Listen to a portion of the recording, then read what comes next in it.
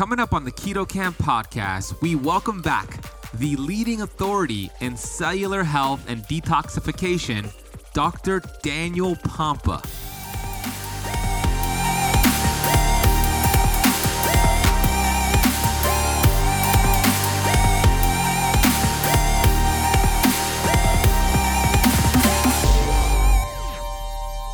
Bad cells don't adapt. Fasting is a stress that forces cells to adapt. So the good cells get stronger and your bad cells die off and get weaker. So with each fast, you're getting stronger cells. With each fast, you're getting rid of the bad cells. With each fast, you're basically creating a body that's more and more metabolically flexible. I'm a certified functional health practitioner who's on a mission to educate 1 billion people. I've been obese for most of my life. From rock bottom to the top of the mountain, I am passionate about studying ancient healing strategies like fasting and the ketogenic diet and curating this information on the Keto Camp podcast. My goal is to bring you the thought leaders in this space. My name is Ben Azadi, and I want to thank you for spending part of your day with me. Well, hello, Keto Campers. Okay, I have to say this right from the start, and I'm not just hyping you up here. This episode of the Keto Camp podcast, this interview of the Keto Camp podcast with Dr. Pompa was probably my all-time favorite.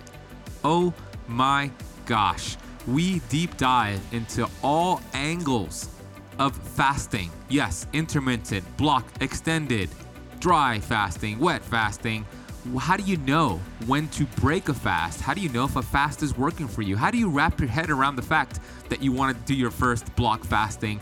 And so much more. This is a deep dive into his recent book, Beyond Fasting, which you have to get. It's the best book on fasting that you will read. So go get that book first and foremost, and you can find a link for it in the notes of this podcast. But I got to share with you this. We get into much more than just fasting. The advice he shares, life advice that Dr. Pompa shares at the end of this episode, gave me goosebumps. And the advice he shared was priceless. It could really make a difference for you. And I also cap off this episode because I feel like we left one thing out, which I made sure we included it. And that's how to break a block fast. Because how you break the fast is just as important as the fast itself. So I went a little bit further after this interview was over, and I decided to add it to the end of this episode because I want this to be the complete fasting podcast episode that you will ever listen to. Yes, that's a bold claim, but I believe that this is probably the last. If you were only going to listen to one episode on fasting, this would be that episode because we cover all areas. So if you're intermittent fasting, block fasting, or thinking about doing it, this is the episode for you because I truly believe, and I say it on the episode with Dr. Pompa, he's the most brilliant person in the health space. I call him the GOAT, the greatest of all time. He's a world leader.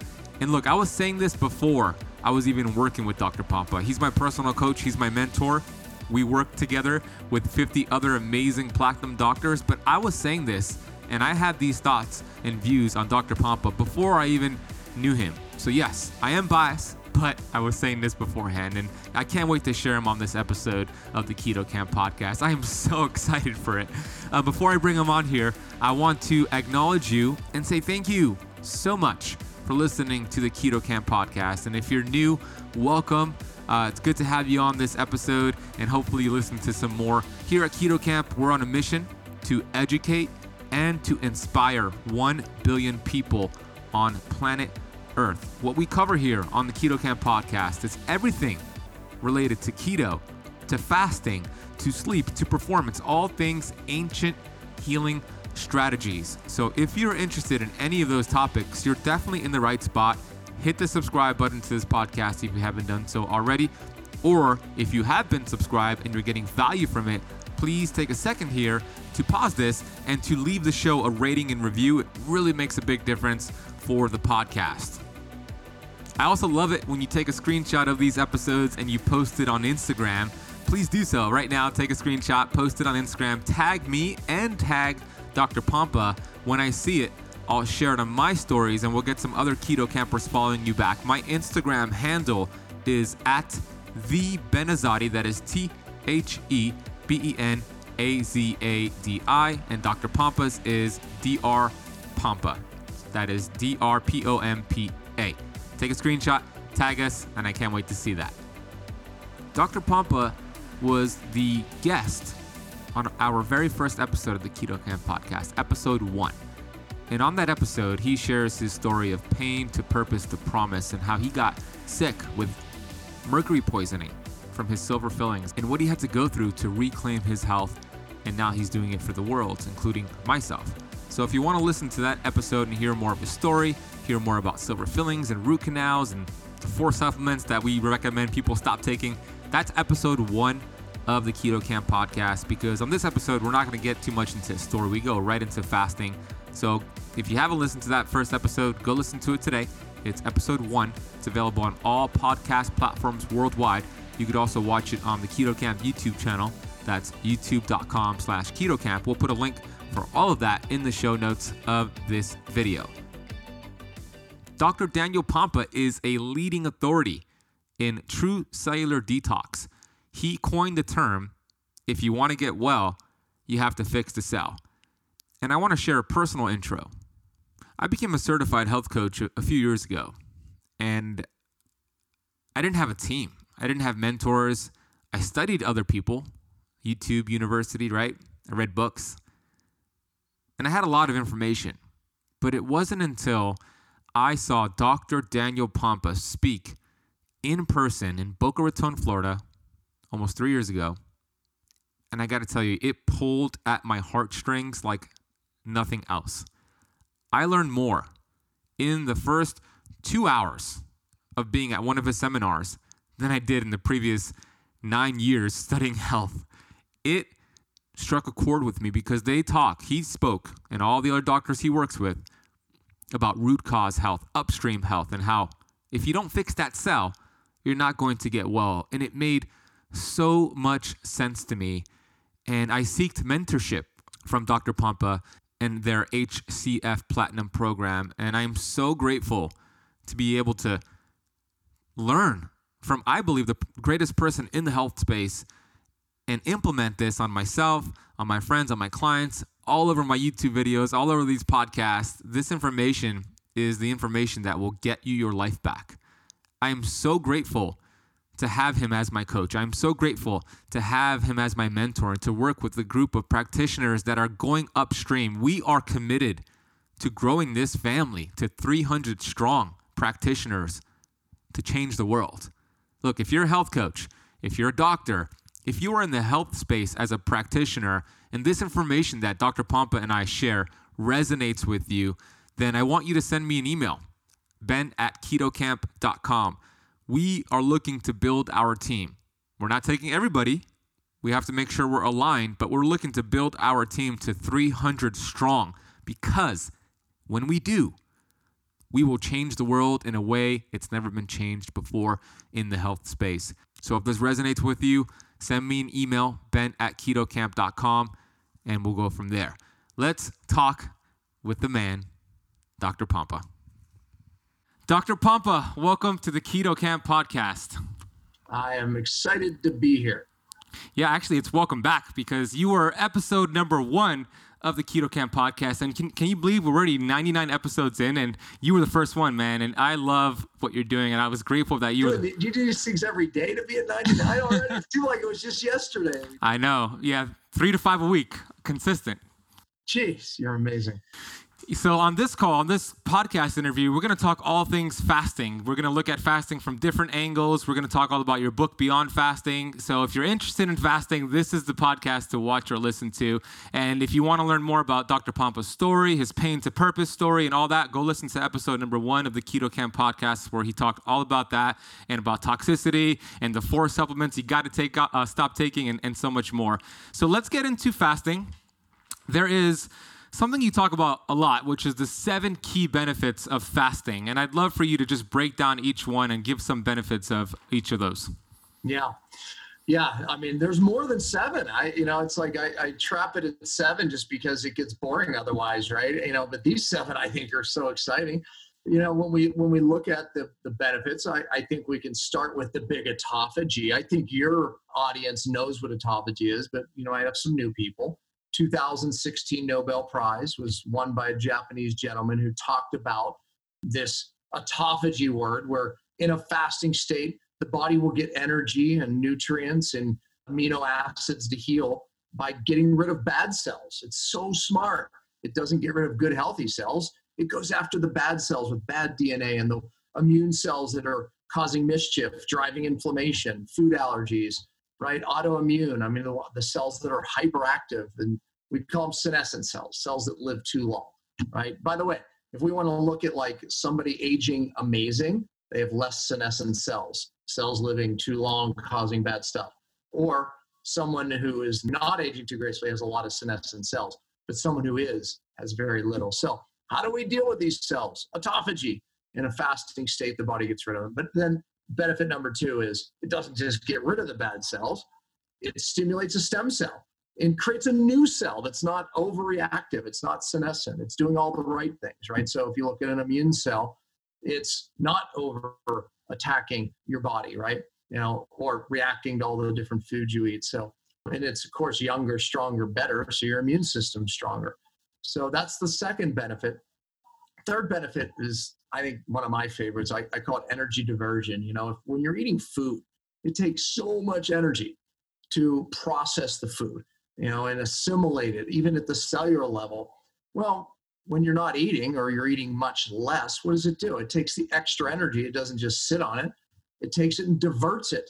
And it starts healing things that you really, your innate intelligence in your body wanted to heal these things, but it's just trying to keep you surviving, right? So it doesn't have the energy. It's kind of like when you take work off, all of a sudden you're like, okay, after a few days you have extra energy and time. It's like, I'm going to start cleaning house, right? You start improving things.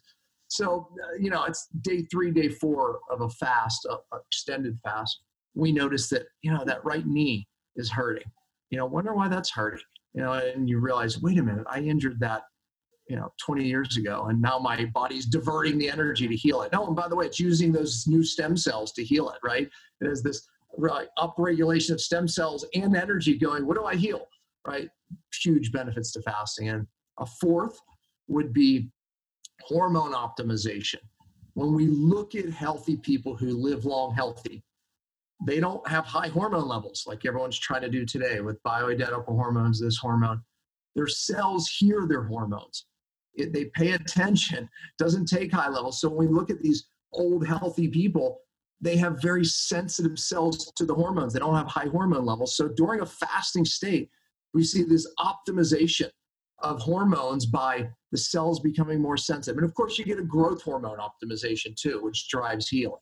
So hormone optimization. A fifth benefit is you reset your genes that have been turned on for bad, right? So stressors of life, physical, chemical, or emotional, turn on genes. They trigger genes of susceptibility, diabetes, weight loss resistance, whatever it is.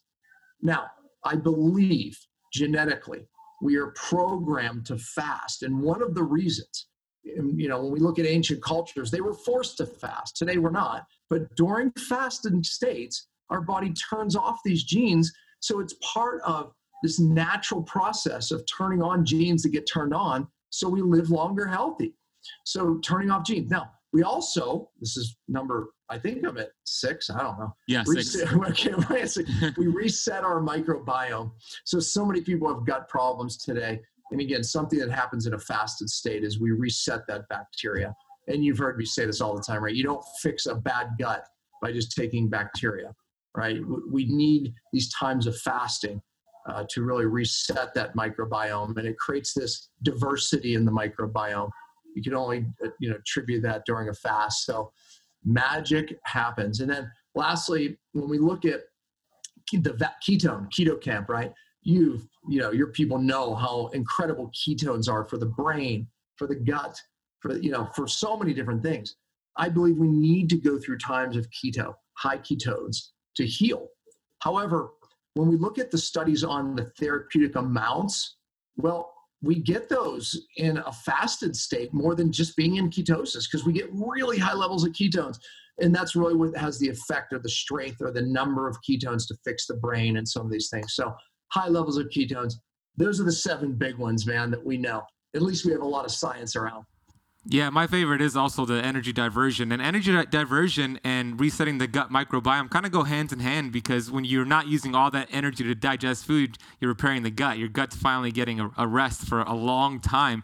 Dr. Zach Bush had a study that showed from the University of Virginia. You might have read this, but it showed they took these college students and they gave them 800 calories of a standard American diet. So it was 2 slices of pizza. And they tracked how long it would take for that pizza to be digested out the colon, and it took 14 hours.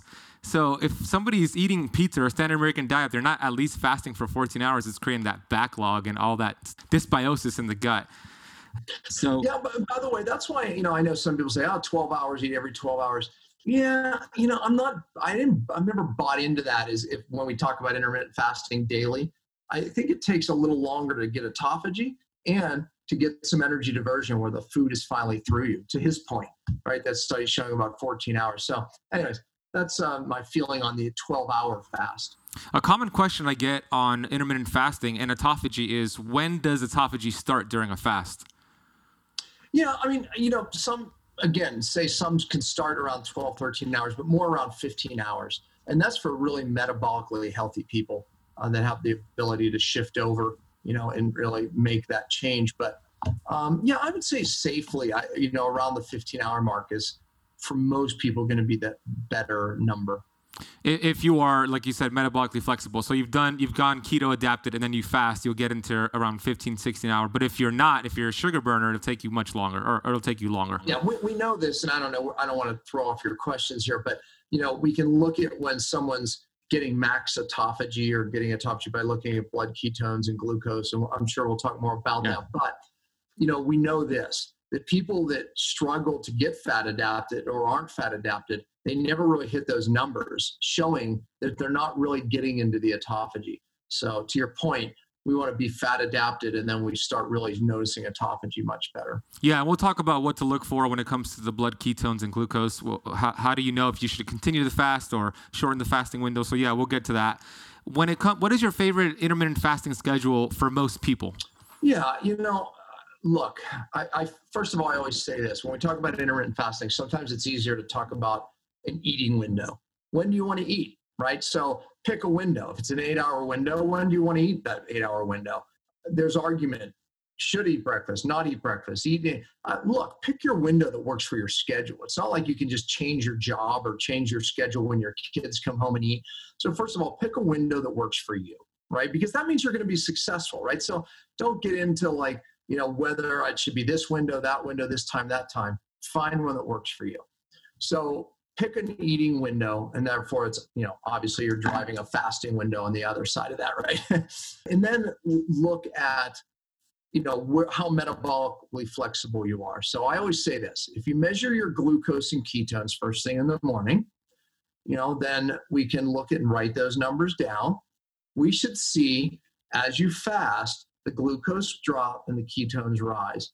And really that should happen as you fast. If that's not happening, then maybe you want to broaden your window a little bit. So maybe you do start with a 12-hour eating window, and then you go to a 10-hour window. And if you start to, see that glucose dropping and the ketones rising, that means your body's doing the right thing and you're probably getting autophagy. So you can use that little technique to see how long you can fast for, because again, some people are just not going to be able to go 20 hours on a fast. And if your body's not doing the right thing with glucose and ketones, it's an indicator that maybe you need to broaden your eating window or shorten your fasting window. So using that little strategy, you can kind of pick a window that works for you. But as you become more metabolically flexible and start fasting more, and all the strategies that we're going to talk about today, then you can start broadening that window. I typically eat, in a 3-4 hour window. I start, maybe 3 in the afternoon. I have a little bit of food, and then I eat a bigger dinner. Dinner works for me because that's when the kids are here, right? I don't eat before 4 hours before bed. So if I eat at 6 or 7, I make sure I get at least 4 hours before I go to bed. So that's my eating window. But again, yours may be different depending on your schedule. Out of the three methods to test ketones, blood, urine, and breath, which is the most accurate? Well, I mean, blood. Urine, you will see ketones go up. And it's irritating to me because people go, well, I can get into ketosis in 2 days. Well, they're looking at urine, right, where you see ketones coming out, right, and then just from eating more fats in the diet oftentimes, right? But once we get into actually fat adapt and your body's using ketones, they disappear from your urine. So it's really not an accurate assessment. So, blood is really, and breath is accurate, but the problem is you're measuring acetone and there's a delay. So it's just a little less useful, because it's so delayed, it seems, right? So, but it is still an indicator. My son, Daniel, who is younger, and his breath ketones will always be higher, meaning he's burning up ketones like crazy. And then that raises the acetone in the breath. So his was always higher. I'm not as active as him, sitting here at the desk doing interviews half the time, right? So my breath would always be lower. However, my blood ketones would be higher. He was burning up his blood ketones and his breath was higher. So just kind of giving you understand that this is delayed. As you burn ketones, this rises, but there's a delay. So did you smell? Understand? Yeah. So. Were you able to smell the acetone from his breath? No, because it really only happens oddly. They say it's that sweet smell, right? But it has to go super high, like in a diabetic ketotic state, that you really would notice that smell. So when it comes to the glucose, is it safe to say that if glucose is being spiked, autophagy is going down? They have an inverted relationship, correct? That's correct. And I think, I get emails, you probably have too, right? Oh my gosh, I'm in my, third day of my fast and my glucose is 40. Am I going to be okay? How do you feel? I feel fine. Well, what are your ketones? 7.2. Well, that's why your glucose is dropping. Yeah, they have an inverse relationship. As glucose drops, ketones rise, making up that energy difference. And that's what we want to see, right? We don't typically see high glucose and high ketones. That would be an odd situation for the body. This one goes down, this one goes up. And that's why that's an indicator that your body's using fat, making more ketones, because ketones are, a byproduct of fat metabolism, burning fat. And then as the glucose drops, right, the ketones go up, right? So as we restrict carbohydrates, glucose goes lower and lower and lower and lower, and then it has to burn more fat. So that's why we see this inverse relationship. What about in type 2 diabetic patients when they have high glucose and high ketones? If that's the case, let's say somebody does their blood glucose and ketones, they're type 2 diabetic and they have 120 blood sugar and 1.1 ketones. Is their body even using the ketones or is it using the glucose instead? The body will use glucose because it prioritizes glucose for several reasons. It's damaging. As we know, right? High glucose can damage nerves, it can damage tissue, create oxidation. The body's smart enough to burn the glucose down. So it will prioritize the glucose and not utilize the ketones.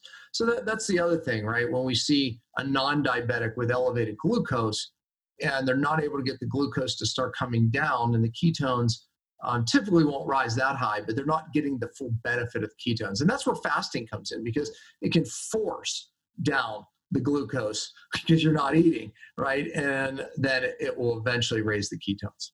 Great. What about hypothyroid people? Should they fast at all? They can. They sure can. If they're on medication, they will need less. So just work with your doctor on that. Be cautious of that. Diabetics, same thing. I'm always asking diabetics fast. Yes, they can. But again, you have to just be really careful with your insulin. So caution, work with a doctor. But the fact is, though, is that yes, thyroid cases can. But now, again, this takes the conversation in a little different direction, because if you're doing fasting, which is magic for the autophagy and what it does for thyroid, it's important to put in, I believe, 5 days a month of a feast where you could do high protein, for example, or high healthy carbs. Because there's two pathways. There's the autophagy, which is happening during the fast. The body's getting rid of the bad cells. But we want to put it in an anabolic pathway where the body's creating new, right? And that's called mTOR.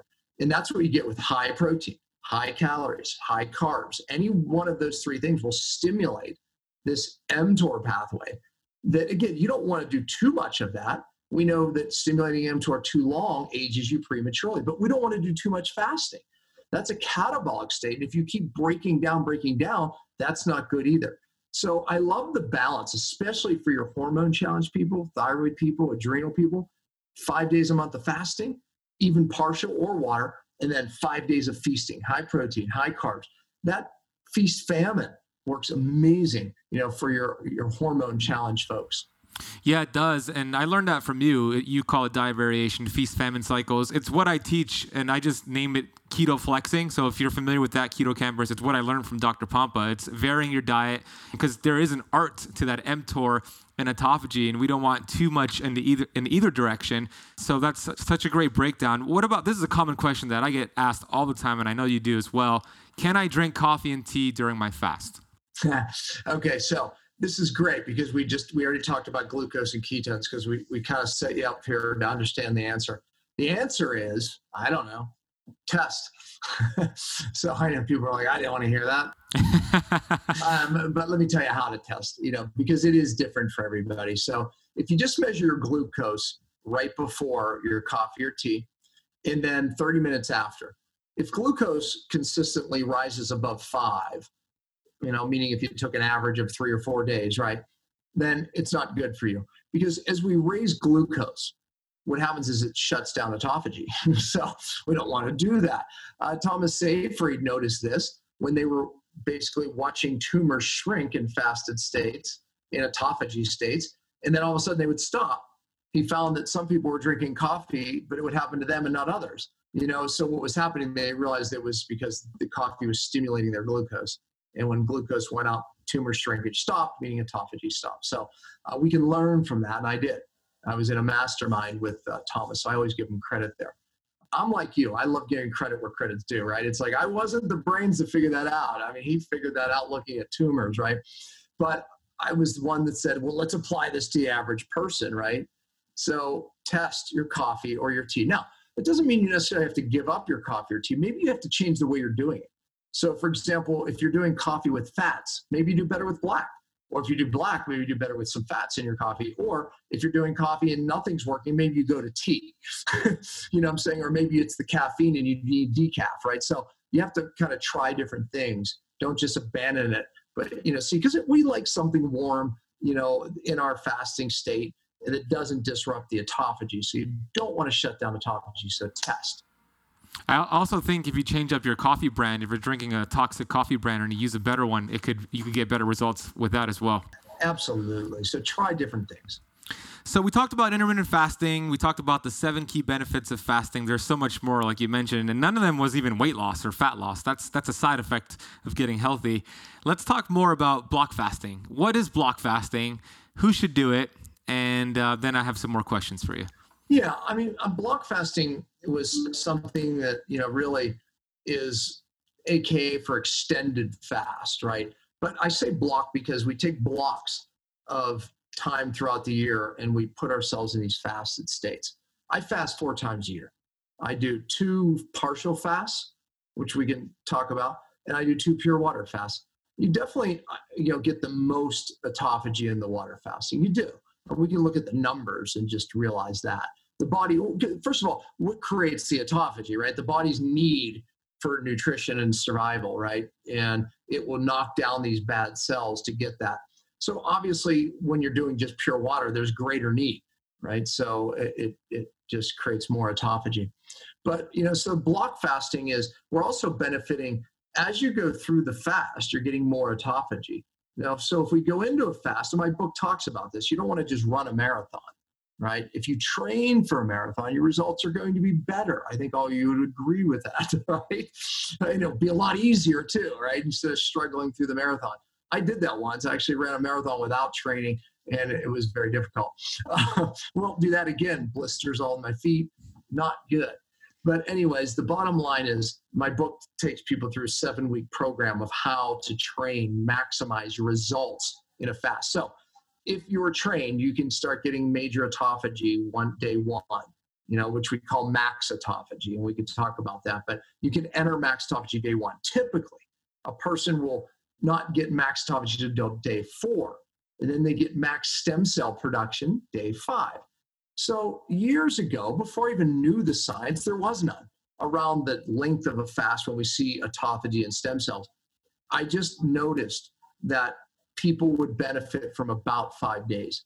Over 5 days, you'd see people start to fall apart, but it seemed like we hit this max around 5 days. So I always did 5-day fast. I always said the shortest fast you do is 4 days because most people it takes 3 days to hit most of those 7 benefits. So carry it one more day. But even one more day is the goal. So 5 days. And then science started coming out going, well, there is magic around 5 days. You have max autophagy, typically day 4, and max stem cell day 5. That's a block fast. I believe that we are programmed to fast. All of us are programmed genetically to fast. Today, we are not forced to fast like ancient cultures, right? They ran out of food supply. Food supply changed, droughts, famine. Environmental changes, all these things would put them into fasting states or famine states. They were forced. Today, we're not. But we are designed, programmed to fast, resetting our bad genes, our DNA, our microbiome. When we're not fasting, we're missing out on all of that. So block fasting a few times a year, even once for beginners, will transform your health. But to maximize those results, those 7 things that I talked about, that's why we prepare and train. And that's that 7-week program in my book. And how do you calculate maximum autophagy? So let's talk. It's great. So we're kind of building on this concept of glucose. Do most of your people, they get a Keto Mojo, right? Yeah. This is a meter that measures glucose and ketones. If you don't have one, get one. Okay. So then you can provide a link for new people, right? To get one of these things that with one blood prick, we can test glucose, beep, write it down. We can test ketones, beep, write it down. First thing in the morning, best time to check, because things like exercise and eating throws off those numbers, right? So we want to see where you are. How do you know if you're in ketosis? Beep, above 0.5 on ketones in the morning. Okay, everyone's on the same playing field. So how do we know in max autophagy? So let's say you're fasting and day 1, let's just play it out. So day 1, boop, we take our morning glucose, morning ketones. So, hey, I'm doing better. I'm 85 on my glucose, and I went in fat adapted. So already I'm at 1.1 on ketones. Okay, so if you're listening, write those numbers down. So let's just write them down. What did I say it was? I said, 85. You're going to do the math. You have a calculator? Yeah, I'm doing it here for you. So you take your glucose, 85, divide it by 18. Okay, so we have 85 divided by 18. What does that equal? 4.7. 4.7. Okay. Now, I said our ketones were 1.2. All right, so ketones are 1.2. My pen's going to run out. Okay, so now 4.7 to 1.2. Okay, that's obviously a ratio where your glucose is much higher than your ketones. The goal, when we know we're hitting max autophagy, is a 1-to-1 ratio. Okay, so now let's run it again. So now we're day 3 in the fast, right? Now you went in, you did the 7-week program, so you're doing the right thing. Okay, so now your glucose is down to 60. Okay, so divided by 18. Let's get the European number. Go ahead and do it. 3.3. 3.3. Now your ketones, day 3, because you did everything right, are going to be 3.8. Okay, now you're actually a little more than the 1-to-1 ratio. So hypothetically, if my ketones were exactly 3.3, we'd be at 1-to-1. But they were better. They were 3.8. So we're beyond max autophagy, and that was day 3. Okay. By day 5, let's play it out. Let's say now your glucose is 47. Divide 47 by 18. 2.6. Okay, 2.6. And your ketones now are 7.2. So you can see now you're beyond max autophagy. You're crushing bad cells. So it's kind of fun when you can actually watch that evolve. Now, those of you who are going, wait a minute. I've heard Pompa, I've heard your followers. I don't hit those numbers. You shouldn't expect to necessarily hit those numbers your first fast. That's why multiple fasts is how we get continued autophagy Bad cells don't adapt. Fasting is a stress that forces cells to adapt. So the good cells get stronger and your bad cells die off and get weaker. So with each fast, you're getting stronger cells. With each fast, you're getting rid of the bad cells. With each fast, you're basically creating a body that's more and more metabolically flexible. So you get younger with each fast. It could be 1 a year, it could be 4 a year, 3 a year, but each fast you get stronger and stronger. And I'm going to say this, each fast is a little different. You might have gotten this symptom on that fast, this symptom on that fast. Your numbers change, but each fast you're relying on that innate intelligence to drive and heal your body. And there's no older therapy known to man than fasting. Every religion disagrees on everything, even prayer, except fasting. So it's remarkable what happens in a fasted state. But this has to be part, just like ancient cultures, this has to become part of who you are. It has to become part of what you do. And it's transformed my cellular health, meaning because when I was sick in 1999, 2000, 2001, I was very sick. My cellular age was much older than my actual age. Now, we have ways of measuring this, telomere testing, DNA methylation. All I can tell you now is my cellular age is far younger than my actual age at 54. So that wasn't accident. It would have gotten worse if I continued, right?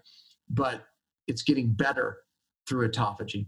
Now, I've done some stem cells as well. I'll be completely honest, but the bottom line, and I've done a lot of different things, but fasting is the free way of getting there. It's my favorite tool in the shed, and it's a tool, just the same way a chainsaw is a tool, and a chainsaw could hurt you if you don't know what you're doing. You got to know what you're doing. That's why you said it's a marathon you train for. It's a muscle you develop. So maximum autophagy, that 1-to-1 ratio, that's where Dr. Thomas Seyfried saw the tumor shrink, correct? That's right. Yeah. So he calls it the target ratio, and that's exactly right. Is when he would hit that 1-to-1 ratio, they would see tumor shrinking. Meaning there's a max autophagy. For you to shrink a tumor, your body's going after the bad cells, and it's going right there, right? So we know that happens. You get above that, glucose starts rising or not coming out, you're going to stop that autophagy. What does that do for somebody who has autoimmune, like Raynaud's, like myself? What would that do during a block fast if you get maximum autophagy? Yeah, so again, when you have autoimmune, you have too many immune cells overreacting, attacking your good tissue, right? So what happens is when you're hitting this max autophagy, your body is crushing those senescent, again, immune cells that live too long, that attack your body eventually, they cause mischief. So you're just getting rid of those bad cells at a very rapid rate, and thereby getting rid of the hyperimmunity, replacing it with young, new immune cells that are young, not overactive. So eventually, through multiple fasts, the body ends up with a new immune system. Now, if you have an upstream stressor, this is not about toxicity today, but if you have an upstream stressor, then you could be creating bad cells too fast, right? That are disrupting DNA, et cetera, et cetera. So fasting with cellular detox, that's the magic that I've been teaching for 20 years, right? Yeah, you have. So there are 4 different variations of a block fast that you have taught me to teach my community, and that is actually break down all 4 real quick. What are variations of a block fast that the audience can do? Yeah, so you can do a partial fast, which I talked about, right? So, what is a partial fast? I learned this from a French guy, Albert Mézières. I probably mispronounced it. I'm not great with anything, but I'm not great with English, let alone French. Anyway, I was dyslexic I said as a child, but you're always dyslexic. So it's part of my brilliance, the way my weird brain works, but forget about pronouncing things or spelling things. Anyways, Albert was doing very long fasts for people with all types of different conditions. And one thing he noticed is that, people only had an ability to fast so long before it would turn bad on them. And then he'd put them into a very partial fast. And I'll define that in a minute. But then he noticed that not only did they start to feel better, but all of a sudden they would start getting all of the signs of healing again. So people that had certain challenges, he just went and did a partial fast with them, and he would notice, wow, they actually did better sometimes than the water fast. No, not everybody, but it became a tool that he developed, and then I started using some years ago. And all it means is we get, instead of just going with no food, we bring the calories under 1,000, depending on body size. So if you're smaller, maybe 500 calories. If you're bigger, maybe 800 to 1,000. We restrict your calories, but you also have to restrict your protein, because if you eat too much protein, then it will shut down autophagy. And as you know now, that's part of the magic of fasting. So, but you have to get, again, if you're a bigger person, 20 grams of protein is okay. But if you're smaller, maybe under 15 grams of protein. But you have to get under that 20 gram of protein mark, so not to shut down autophagy. So carbohydrates, just like ketosis, keep them under 50. So if we follow those rules, that is defined as a partial fast. Now, here's the cool thing. You could do that with foods that you already know work for you. Many people watching this are like, well, I can't do this food, I can't do that food. Well, as long as you follow those rules, you can pick the foods that work for you in partial fast. We have other ways of doing it, right? Valter Longo, Prolone, they developed the boxes of food, day 1, day 2, day 3, day 45. I think it's brilliant. However, some people may react to some of the things in there and, in the boxes of food. So maybe that's not good for everybody, but for a starter that doesn't have food intolerances, no problem. But you can also build your own. And then we use Ketabo Shake, right? It's a meal mix. The thing I don't like about partial fasting is when I'm not eating, I just stay away from I don't eat, I'm fine. Eventually my hunger goes away, my desire for food goes away. If you get me started with a little bit of food, I'm a train. I don't want to stop. I want more. I'm like you, me too. Yeah. So partial fasting for me has always been very difficult. Now, I think the nice thing about having a box of food that I have for the day, at least it limits you, right? But I still want to eat more, I have to admit. So having something that, gives me that restriction is a little bit better. But I do believe water fasting for me is easier for that reason. And then what about bone broth fasting? Is that an option as well? Yeah, I put that in the category as a partial fast, right. Bone broth with some fats, you're getting some calories, right? And I think it's a great fast to do, for some people, because as we know, when you're fasting, electrolyte depletion for people who aren't used to fasting, one of the things you can do even during a water fast is take sea salt to maintain electrolytes, because you lose electrolytes. I don't need to do that now, but it's okay to do that. But bone broth kind of gives you some of those electrolytes, put some sea salt in it. It's a nice fast. Hey, Keto Camper, I want to interrupt this episode real quick and let you know about a product I've been using to reduce inflammation and to get better sleep. When it comes to the CBD space, it is like the wild, wild west. And the company I've discovered is Dr. Phillips Formulations. It is pure, safe, potent, and yes, it's formulated by a doctor. They bring over 20 years of medical experience to their CBD oil. They have a proprietary formulation which combines pure, high-quality ingredients with the knowledge of a board-certified physician. They have tinctures that are internationally certified for non-GMO. And here's what they also have: keto CBD fruit chews. Yes, they are keto-friendly, they taste delicious, and they're a great way to reduce inflammation in the body. The third thing that I use from them is the topical cream. There's very few, if any, CBD products on the market that can compare to this. I use the topical cream when I have some soreness, maybe in my lower back. I put this cream and the next morning the pain is gone. We have worked out a deal for Keto Campers to get 15% off your order by heading over to drphillipscbd.com/ketocamp. Dr. Phillips CBD is spelled drphillipscbd.com/ketocamp. Remember, that's camp with a K. Let's get back to this episode. So I've seen people who do fasting, a block fast, sometimes struggle because they have so many toxins in their body. And we know that the body is so smart that when toxins enter our body from breathing, eating, or touching our skin, the body will not let those toxins enter our vital organs. So it actually activates that PPARY pathway and puts it into our fat cells, enlarges our fat cells. And then when we fast, we start burning fat, and those toxins are now dumped into the bloodstream, and you're not getting all these benefits that we're talking about. At least you don't feel like you're getting it. You feel like crap. So what are some ways to deal with that toxic load that's happening during a fast?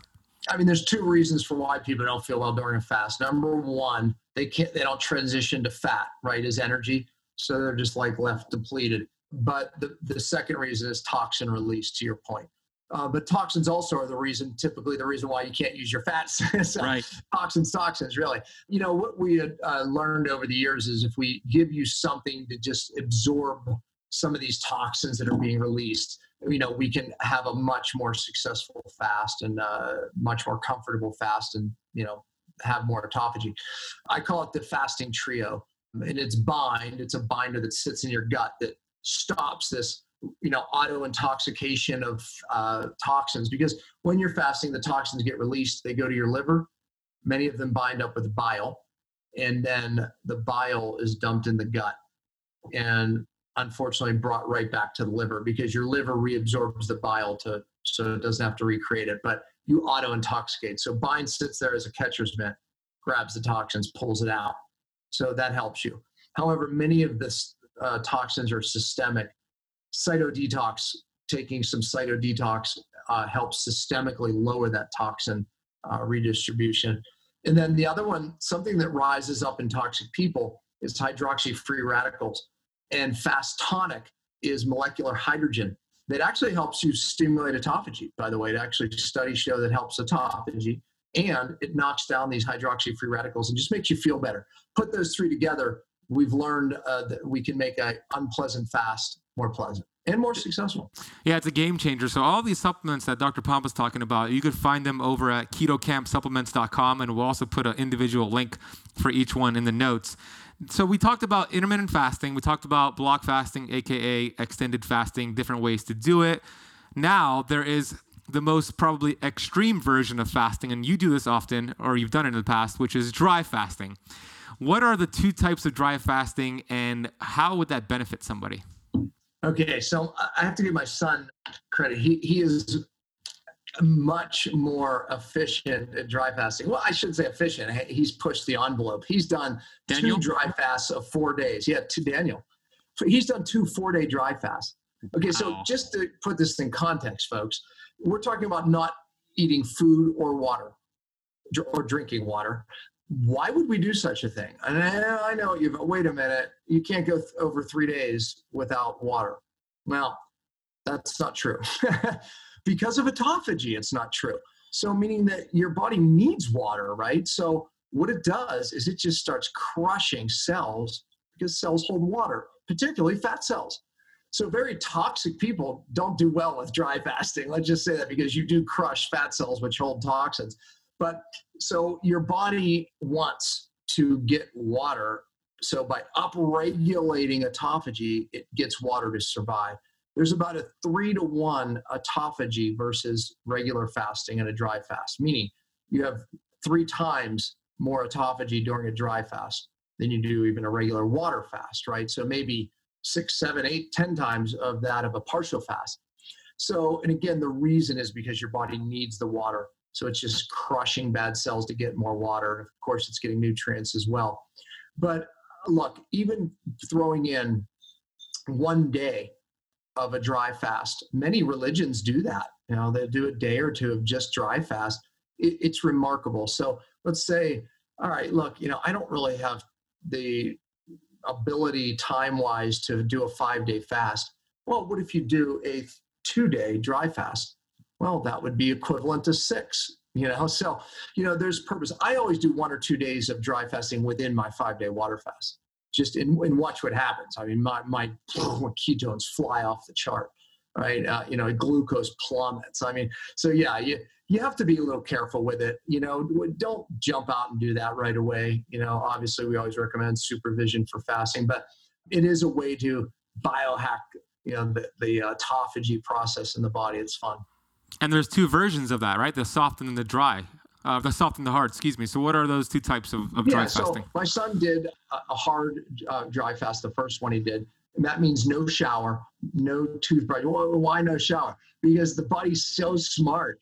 It will take the water that you're showering and absorb it through the skin. And then it slows down autophagy, right? So no going out in the rain or anything like that. Yeah, right. So, some people in the old days, they talked about dry fasting near a stream where you're just pulling in those negative ions. So there's a benefit. to doing it in a humid environment. Daniel did it in Utah, in Park City. Even more impressive.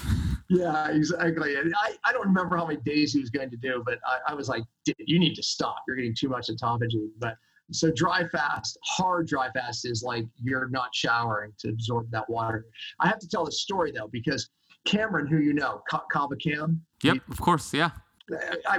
He was one of my clients years and years ago, and he was literally at death's door. They sent Cam home to die because they couldn't get an IV in him. It started off where he could eat just a few foods, and then it went to where he couldn't eat food. And then it went to where he was able to drink one water. He was having anaphylactic shock over water. So he couldn't drink water anymore. And they were, of course, we better hydrate him. Let's get IV. Anaphylactic shock. So he literally was on death's door. They finally just sent him home. Like, we can't do anything. We just have no answer. And I said, Cam, I told his family, listen to the innate intelligence. Your body doesn't want to eat or drink. Ride it out.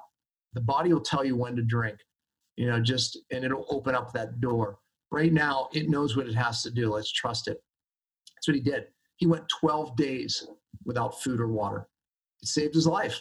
And he tells the story that, he kind of knew, and he just started, he started just getting a little thirstier, and he started to be able to drink water. And then it led to water, led to food. Then it led to us being able to detox him. So that was a tipping point for me being able to detox him to save his life. So interesting story. That's amazing. The human body is incredible. I have a couple questions from the Keto Camp Academy members. Before I do, on this topic of block fasting, before we get away from it, what are some signs that you should probably break the block fast if you're going more than 5 days? Yeah, because there's a strategy for going more than 5 days, right? People that are very heavy set, right, they have a lot of fuel to burn. They can benefit from longer fasts. And I discussed that in my book, but you're right. There's a point where the body will start not benefiting. But here's the cool thing is the innate intelligence lets you know. Number one, you'll go through like the white tongue, all right? Then you go through, it might turn yellow, it might turn fuzzy black. I've seen them all green, you name it. And then all of a sudden, your tongue turns pink again. That's a sign to stop the fast. And sure enough, lo and behold, if you keep going, you'll start to feel very crappy. Another sign is weight loss. You should lose a half a pound to a pound a day. And if it goes like 2 days where you're not losing weight anymore, that's a sign to stop the fast. Okay. So, here's a really easy one. If hunger comes back, because after so many days, your body just loses hunger. Now all of a sudden you're hungry, and hunger is a different feeling than just like, looking at something, craving, walking away and being okay. No, this doesn't go away. It's a gnarl in the stomach. And all of a sudden you're hungry. It's a time to break the fast. So little tips. Those are solid tips. Really good. Okay. Let's get to a couple questions I got from some of the members, amazing members of the Keto Camp Academy. The first one is from Tara. She says, what is the best indicator that your fasting window is too long? Well, actually, we answered that. So check your glucose and ketones, make sure it's going in the right direction. So Tara, great question. So Tara, let me just add to that. So glucose starts to rise up after 18 hours. Your body might be tapping into muscle or dumping glucose from your liver. We call that gluconeogenesis. It's a sign that it's just not able to continue fat burning, so just back up.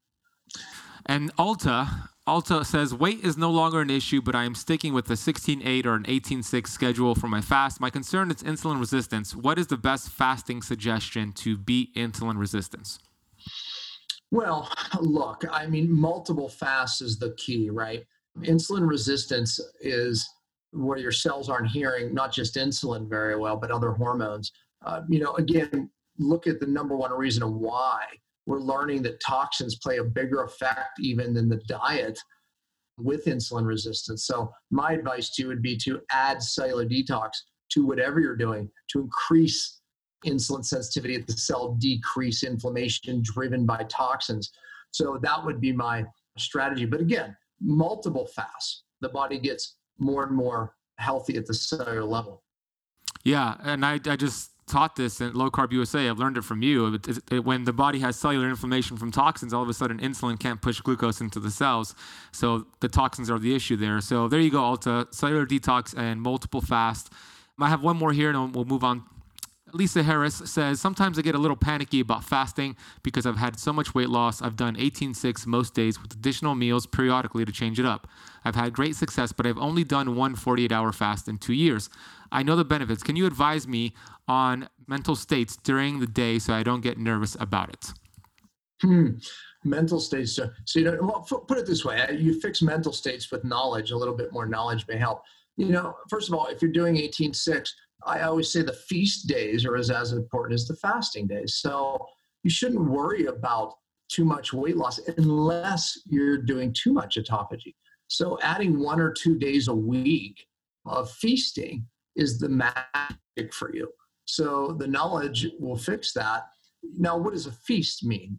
You could increase carbs, healthy carbs in a day, eat just more carbs than you typically eat, or protein. Try to get 1 gram of protein per lean body weight, or even 0.75. You're going to increase protein, which will increase that mTOR, which is an anabolic state, which is very healthy. Remember, autophagy, fasting, and again, you're doing 18 hours or whatever it is in your fast. That's great, but you need some of these feast days where you're either doing high protein, high carbs, or high calorie. 1 day a week, 2 days a week, whatever it is. Sometimes people do better with 3 days. But that'll keep you from losing muscle. That's what you're really concerned about, or should be. Awesome. Okay, let's take a sidetrack here and get away from fasting for a couple of things. What is the issue with these two popular items in our society, kombucha and Apple AirPod headsets? All right, kombucha. Yeah, I think it was a Facebook Live on it, and I got, oh my gosh, the response because, well, first off, people get addicted to kombucha, right? They get addicted to iPods too, or the earphones, but we'll talk about that in a minute. But there's a few reasons for that because, when people come to us, they're always taking a probiotic, right? And most people. And first thing we do is get rid of it because they've been taking it forever and we monoculture. So meaning that, let's say the probiotic has 7 bacteria. You keep taking those 7, you're going to create a dysbiosis. Right, you're going to end up with too much of these 7 and not enough of that. There's a balance. So you have to rotate the bacteria. Well, when you're drinking this kombucha, you're getting the same bacteria. So you have to do the same strategy we do with probiotic. Change the types that you're drinking. Change companies. They start with different starters. They have different bacteria. They lean heavier on some than the others. So just change it up. Don't drink the same one, which creates an addiction for it. Oddly enough, it's like you're addicted to the food you become intolerant to. I believe the same thing happens with the kombucha. So break the addiction, change the bacteria, don't monoculture. Great advice. What about Apple AirPods? What's the issue with that? Yeah, so I did a Facebook Live on it, and we had like almost 500,000 hits on it because the advice was, show your kids this. So we tested just the old wired-in ones, right? And it was really, minuscule. You have nothing to worry about, right? The radiation, the electromagnetic frequency going into the brain. And then we put the iPods in, the iPods. Is that what they're called? iPods? AirPods. AirPods. I knew I was saying it wrong. You can tell my age, right? I don't put these things in my head, so I don't even know what they're called. And then we tested the EMF. I mean, at 0.5, the way we measure it with the device, we see cellular damage and DNA disruption. It was 1,000 times that, and it's going right into your brain. So when I see these people walking around with these, it's everything for me not to go up to them and be like, stop putting that radiation right in. Distance is everything. If your cell phone is here, we know this causes problems, right? Tumors, every cell disruption. But here gives you a level of protection. So you don't put these things right in your ear. It's going right into your brain. Not good. When I first saw that, so I have a pair of AirPods, and I used to wear them to work out, and then I saw your video, and I haven't worn it since. And I also see people all the time, kids all the time, UPS drivers all day long with these AirPods, pregnant women with these AirPods, and I want to do the same thing, just kind of rattle them, like, wake up, don't put these in your ears. It's not this like overprotective paranoia. I mean, we can measure this. Right. Scientists know at what level EMF affects the cells. Right. So, I mean, it's not smart. It really isn't. Okay, so I have my rapid fire questions for you, and then we are going to wrap up this interview. Are you ready to do the rapid fire questions? I hope. Yeah, you didn't do it last time. It's new to the show. All right, let's do it. What is your favorite keto food? Avocado. What is your favorite non-keto I guess food? my brain went. I'm like, yeah, but I like ghee. I like, well, yeah, anyway. Whatever first came to mind. I know. What is your favorite non-keto food? Oh my gosh. Squash. I don't know. Like, I love those types of things. Acorn squashes. And That could be keto as well. What's the first thing? That's true. Hold on. Maybe a sweet potato. Is that There more you go. non-keto? I love sweet potato. Yeah. Okay. Is that better? Yeah. That's fair. I mean, I could jump out and say pasta. I mean, Yeah, anything goes. All I'm goes. Italian. I mean, every once in a while I have a really good artesian grain pasta. Okay, let's go with that. I mean, I'm thinking, what would I rather have? I love sweet potato, but that's what we're going to go with. What is the first thing you think of in the morning? First thing I think of in the morning, like pleasure-wise, I would say that warm cup of coffee that thank God I test good for, right? And that's the only one I have through the day. I just have my one cup of coffee in the morning. That's what I look forward to. Black? No, I do a little grass-fed cream. I don't put all the fats in it. I just get less glucose rise if I don't put all the fats. What's the best piece of advice you've ever heard? Here it is. You want to function with your true identity. And I train on that because when you're not functioning with your true identity, you're not going to be productive. You're not authentic. You're not going to change lives, make a difference. And why do we not function in our true identity? It's because of wounds in our life. We all do this to some degree. And, once we're functioning outside that true identity, the way God created us, we lose our greatest leverage in life, our greatest gift, our greatest, of who we are. And that's so important. So we develop patterns to compensate for wounds in our life. And then we find ourselves outside of our true identity. And I think all of us, including myself, we always have to look at those areas of our life. And the closer, and I hope the older we get, the more closer we get to that true identity and the more effective we get in every aspect of our life. That was the best advice I ever read in a book, one time. Yeah, and you spoke on that during our mastermind in Park City, Utah last year. When I am not operating in my true identity, I'm complaining and I'm procrastinating. So those are two signs to know if you're not operating in your... Exactly. You start complaining, right? Yeah. It's like, and it might be an area in your job where you're just not functioning in that, it's not who you really are. If you start complaining about it, check yourself. What is the worst piece of advice you've ever heard? That one takes a little bit of thought. Here we go. This is a fun one. You ready? Yeah. Eat 5 to 6 meals a day. Because you know what? I bought into that at one point. And then I went to Africa and I saw the exact opposite. And I questioned it in my mind. But if you want to die sooner, eat 5, 6 meals a day. What was your favorite TV show growing up? Oh, let's see. I love The Honeymooners. Your people probably don't know who that is, but it was hilarious. As a little kid, I loved the Flintstones. I'd come home from school and watch an episode of the Flintstones when I had my snack, trying to eat 5 meals a day. Right. If you had one superpower, which you talk about, I think I know your answer, but if you had one superpower, what would it be? Oh, look, I think the ability to communicate the things I truly believe in with passion and inspire, and that gives me the ability to teach things and make something very complicated very simple in a passionate way, right? I think that's my superpower. Yeah, I would agree. What is the strangest thing you've ever eaten? Maybe when I was in Africa, I ate caterpillars. Dead caterpillars or alive? Dead. Okay. Yeah, they were dead. It's a delicacy there. They were dried. I wonder if I had anything even more strange than that.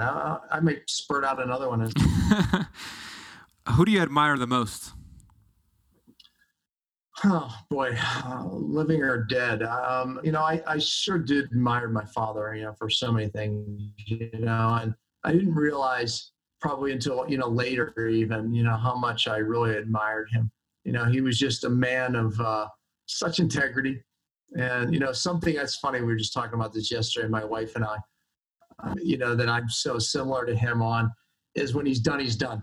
And I told a story, at his funeral, and it was about, he was bowling and he was getting worse and worse scores and everything he tried. But my father wasn't a complainer. He didn't like cry about it, make excuses. It was one of the things I loved about my dad. He was very silent about his struggle, but he wouldn't just try. He was trying different things. And then one day they're driving home, and after bowling, they would always go eat somewhere at a restaurant. My mother was going, "You're going the wrong way." She always knew which way to go. He goes, "I know where I'm going. You're going the wrong way." And he pulls on top of a bridge called the Highland Park Bridge in Pittsburgh. And he literally stops at the peak of the bridge. She's like, "What are you doing? What are you doing?" He goes around the back of the car, opens the trunk, and gets his bowling ball out. And he just drops it over the edge. Splash. And he gets back in the car and says, "I'm done bowling." He never bowled again.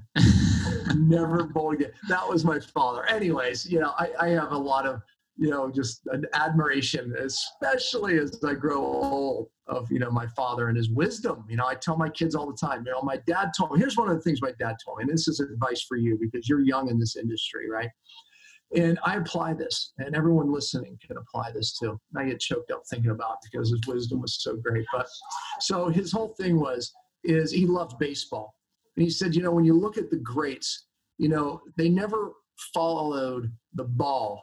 They just knew where the ball was going to be, and there's so much truth to that, right? And so I watched this documentary on the great ones or something, the greatest athletes. They were interviewing Wayne Gretzky. And Wayne Gretzky said the exact same thing. They said, look, he wasn't the fastest. He wasn't the quickest. He wasn't you look at everything you would say makes a great hockey player. He wasn't that. So what made him great? And it was his ability to know not where the puck was, but he somehow always ended up to where the puck was going to be. And how did he get there? When he was young, he would just watch hockey and he would trace the puck. He would trace the puck. He would literally, once again, he would just keep tracing the puck. He did that every game that he watched, to the point where his subconscious just knew where the puck was going to be. Everyone's skating that way, and Gretzky's skating off this way, knowing the puck was going to end up there 8 times out of 10 or whatever it is. In life, it's the same way. Know where the puck is going to be. And especially in medicine, healthcare, whatever it is, if you're skating towards the ball or the puck where everyone's going, you're probably going to miss it. Just know where it's going to be. And I pray about that. It's like, I don't want to do what everyone else is doing. I want to know where it's going. That's amazing advice. My last question for you is, we see the world that's so sick out there and the stats are disgusting. If you had the power to change the world with 3 things, right? They appointed you the leader of the world, and you had this power, and you had 3 changes to make to change the world in the direction that it's been going into. What are those 3 things that you would implement into the world? Wow. One of the biggest dangers is people not seeing themselves for where they really are, at death's door, or what I like to call is the death zone. So if I had a magical way to just wake everybody up to where they are, you realize that would change the world. Because the biggest danger is not knowing you're in the death zone. I sat on a Saturday morning, and I'm not into mountain climbing by any means. Matter of fact, I can't understand why people do it. And I watched this Everest show, a documentary about these 3 guys climbing Mount Everest. And they had their Sherpa. These are the guys that they hire to make sure that they, are safe going up the mountain. They have a head Sherpa that stays back behind base camp. And he's the head of it all, right? He tells you what to do, when to, do something, you need oxygen or not. So these guys were heading up into the death zone. So 30,000 feet is the mountain. 26,000 feet, the death zone starts. That means there's a zone from that point on where you can only spend so much time. Now, these Sherpas can spend more time because they live up at these altitudes than, we can. But the Sherpa's job is to bring you in and out of this death zone successfully. They know the signs of when you need to get out. So these gentlemen, they're up there. And when you get into the death zone, the goal, the peak of the mountain looks so close and it looks so obtainable, but it's deceiving. So now they're starting to slur their words and they're getting more and more lethargic, and you can see it. And the Sherpa are going, okay, we've got to turn around, and they won't turn around. They're getting weaker and weaker. They're convincing them. They're reminding them of their wife and kids. Everything that they could have said to get these men to turn around, they wouldn't turn around. The Sherpa had to wait till they got so weak, and then when they literally they brought themselves to death unknowingly. They threw them on their shoulder and they dragged their bodies out of the death zone. They saved their life, but the one guy lost his nose, his fingers, his toes. They all ended up, with really bad things that happened to them. But the Sherpas saved their life. The point was, they didn't know they were dying. They didn't know they were dying. You're a Sherpa, so am I. Over telling people, you're in the death zone. Wake up, because that's where America is. That's where a lot of civilized cultures are. Wake up. But understand where you are. If you have high blood pressure, you're dying. If you have, so many signs and symptoms, we just think, oh, that little headache you're getting, the lack of energy. No, you're in the death zone. Wake up.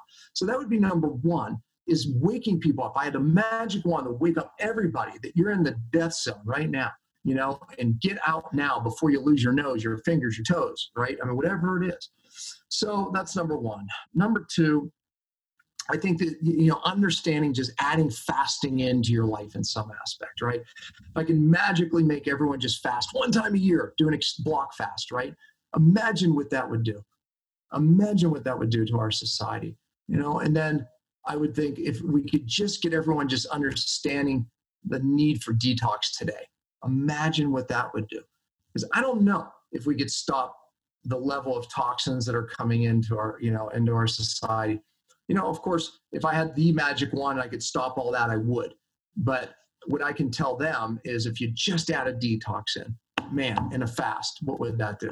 So there you go. That's beautiful. Okay. So Dr. Pompa, where is the best place to find your work and to get your amazing book, Beyond Fasting?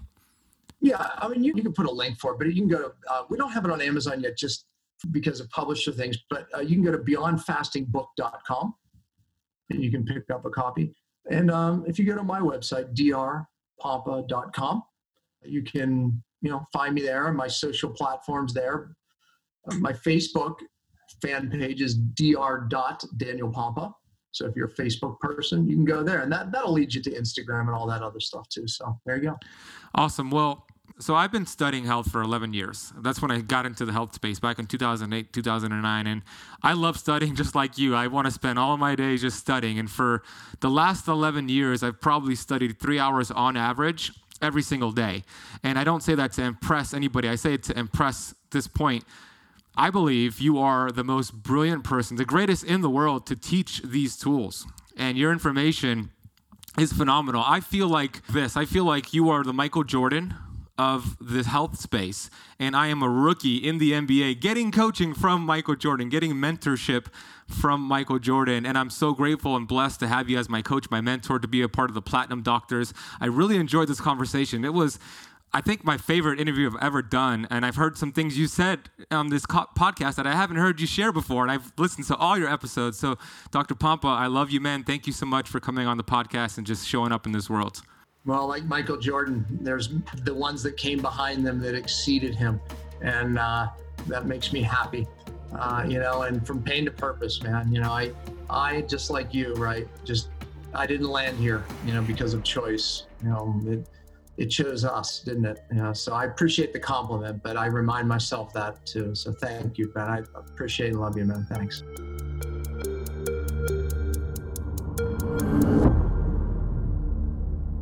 Keto Campers, I really hope you enjoyed that episode. Look, I'm not done here. I told you I was going to add on to a missing piece that my responsibility, I failed to ask Dr. Pompa, and that's how do you break a block fast? Because, like I said earlier, how you break that fast is just as important as the fast itself. So I'm going to break down real quick how I teach it to the members of my Keto Camp Academy and to my one-on-one clients. We do not want to eat too much food too fast once we break a fast, especially a block fast, meaning 3 or more days. The digestive system during this period has taken a complete break, and it's repairing itself for that time. So here's the approach that I want you to follow to maximize the benefits. And there's a video also on my YouTube channel, how to break a block fast, where I talk more about this. So if you want to watch that video, go to youtube.com/KetoCamp. But here's how you do it. Day 1 after the fast, if you weigh less than 200 pounds, consume about 500 to 800 calories. If you weigh more than 200 pounds, consume about 800 to 1,000 calories. And here's what we don't want to eat. Don't eat meat yet. Yes, you can add back your supplements, but no meat, no raw veggies, no grains on that day 1 of breaking your block fast. Instead, have these foods. I love berries, olives, cooked veggies, small amounts of fermented veggies, avocados, avocado oil, olives, olive oil, coconut oil, butter or ghee, grass-fed yogurt or kefir, and even some cooked sweet potatoes, and a Ketabo shake. Ketabo shake is a keto-friendly shake with high-quality ingredients, which you could find over at ketocampsupplements.com. But that list right there is the list we want to use. And here's another caveat for that day 1 and day 2. Keep your protein low to maximize stem cell production and still get some of that autophagy. So keep your protein for those 2 days after you break your fast under 20 grams. That's always best. Now, day 2 after you break the fast, if you weigh less than 200 pounds, consume 800 to 1,000 calories. If you weigh more than 200 pounds, consume 1,000 to 1,200 calories. And you want to eat these foods. You could have anything I mentioned for day 1. Now you could add the following on day 2. Raw nuts, raw seeds, grass-fed cheese. Raw cheese is great. And eggs, but just watch it with the eggs because 1 egg equals 7 grams of protein. And you can have your coffee on day 2 with fat. That is optional. That is the list. That is the format. You might have to go back and kind of write this down. You could also watch the video on my YouTube channel, Keto Camp YouTube channel. Look, I really hope you enjoyed this information, this episode with Dr. Pompa. Like I said, this was one of my all-time favorite interview that I've ever done. It was so informational. I want to encourage you to share this with a friend you know who's practicing fasting. Text it to them. You could just copy and paste that link into a text message, text it to them, take a screenshot of this episode, post it on Instagram so Dr. Pompa and myself know that you listened to it, and tag us both. My Instagram handle is @thebenazati. Dr. Pompa's Instagram handle is @Dr. Pompa. Go get his book, Beyond Fasting. We're going to put links for that in the notes of this podcast. All the resources are in the notes of this podcast. We have Rachel who puts it all together for you. We have one of the best professionally done notes in the world, and we do it for you. So take advantage of that. And please go check out Dr. Pompa's work. Go check him out on YouTube. Go to drpompa.com. Connect with him on Facebook. Attend the next seminar, which is going to be in the fall, which is called HCF Seminars, and we'll have some information on that in the coming months. I'd love to see you at one of those seminars. It's the best health seminar that I've ever been a part of, so stay tuned for that. I want to let you know about my favorite keto snack in the entire world, these Paleo Valley beef sticks. They are 100% grass-fed and grass-finished. Many beef sticks and beef jerky companies out there claim that their product is grass-fed, but usually they're finished on grains. Paleo Valley, they live up to my high quality of standards, and I personally love the original flavor. I can't get enough of that. My girlfriend loves the teriyaki flavor. If we're running errands, traveling on the road, this is the perfect sidekick to keep us on course with our keto results. We have an exclusive deal for keto campers to get 15% off your entire first order by heading over to paleovalley.com, entering the coupon code KKA to get 15% off. That is paleovalley.com, coupon code KKA. I want to thank you for listening to this entire episode. Please leave it a rating and review on Apple Podcasts. It really makes a big difference. Thank you. Really appreciate you listening. You'll hear me on the next one.